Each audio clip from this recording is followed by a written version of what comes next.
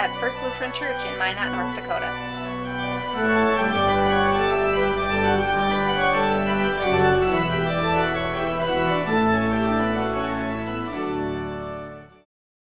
The Holy Gospel according to John, the 10th chapter. Then Jesus said to the Jews who had believed in him, "If you continue in my word, you are truly my disciples, and you will know the truth, and the truth will make you free." They answered him. Then Jesus said to the Jews who had believed in him, "If you continue in my word, you are truly my disciples, and you will know the truth, and the truth will make you free." They answered him, "We are descendants of Abraham, and we have never been slaves to anyone. What do you mean by saying, 'You will be free'?" Jesus answered them, "Very truly I tell you, everyone who commits sin is a slave to sin. The slave does not have a permanent place in the household. The Son has a place there forever. So if the Son makes you free, you will be free indeed." The Gospel of the Lord. You may be seated.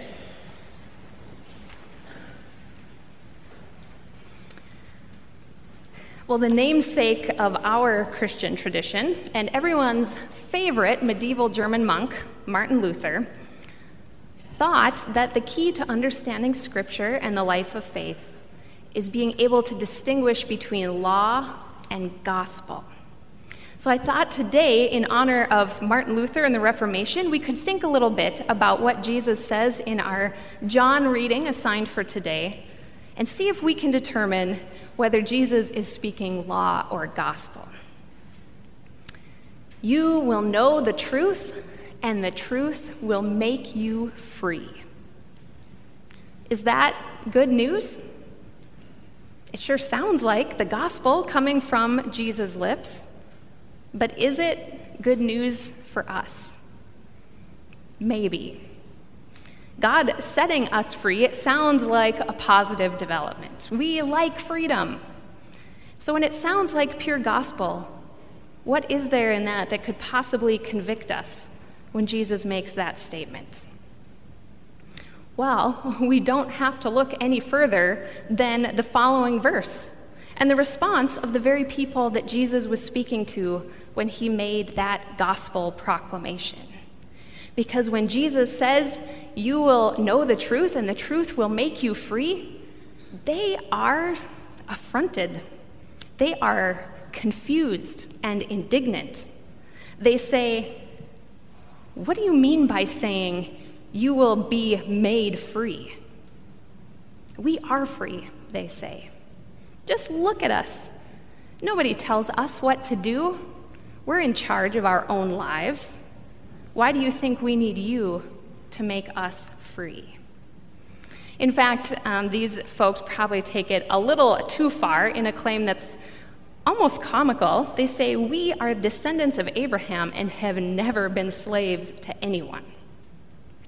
Well, for you and me and all who know the story of Abraham's descendants can recall that Abraham's descendants spent hundreds of years doing backbreaking labor in slavery in Egypt.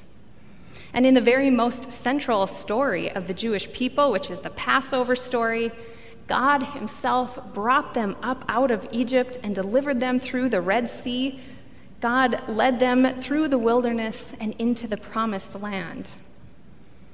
But in our passage for today, these particular people seem to only be speaking of the reality of the current moment.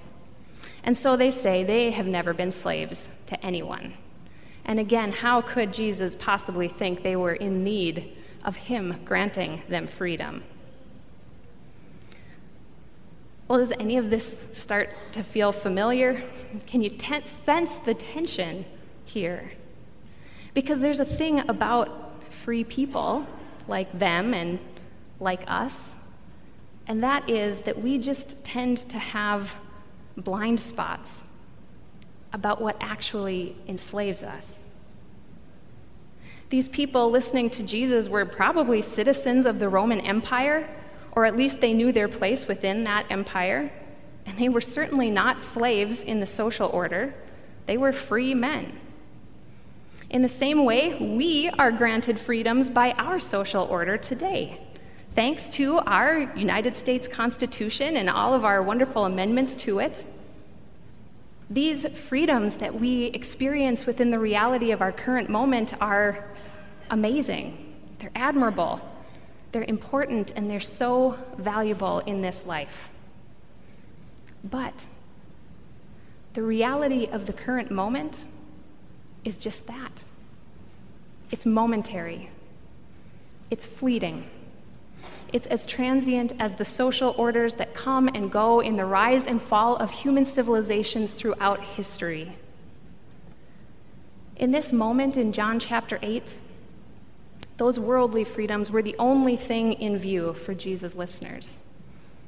But those freedoms are nothing you can stake eternity on.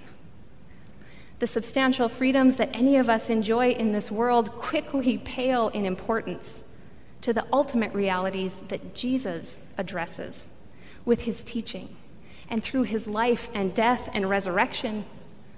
Because when it comes to what is most important in the scope of eternity, we are not free at all.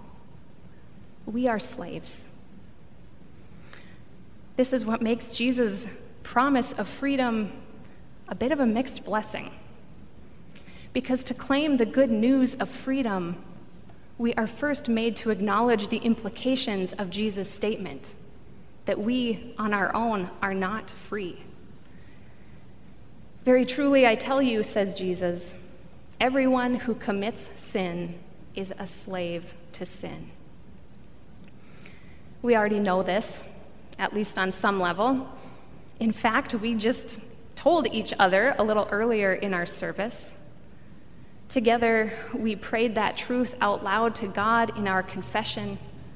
We said to God before one another, we confess that we are captive to sin. Or sometimes we say, we confess that we are in bondage to sin, and we cannot free ourselves. And so we said, God, have mercy on us. Together, we humbled ourselves and we realized once again that there is nothing we can do to make ourselves free from the forces of sin and death, from the forces in our world and in ourselves that defy God and defy God's ultimate power and divinity. If we confess sincerely each week, we become painfully aware that we need the gospel. We need Jesus.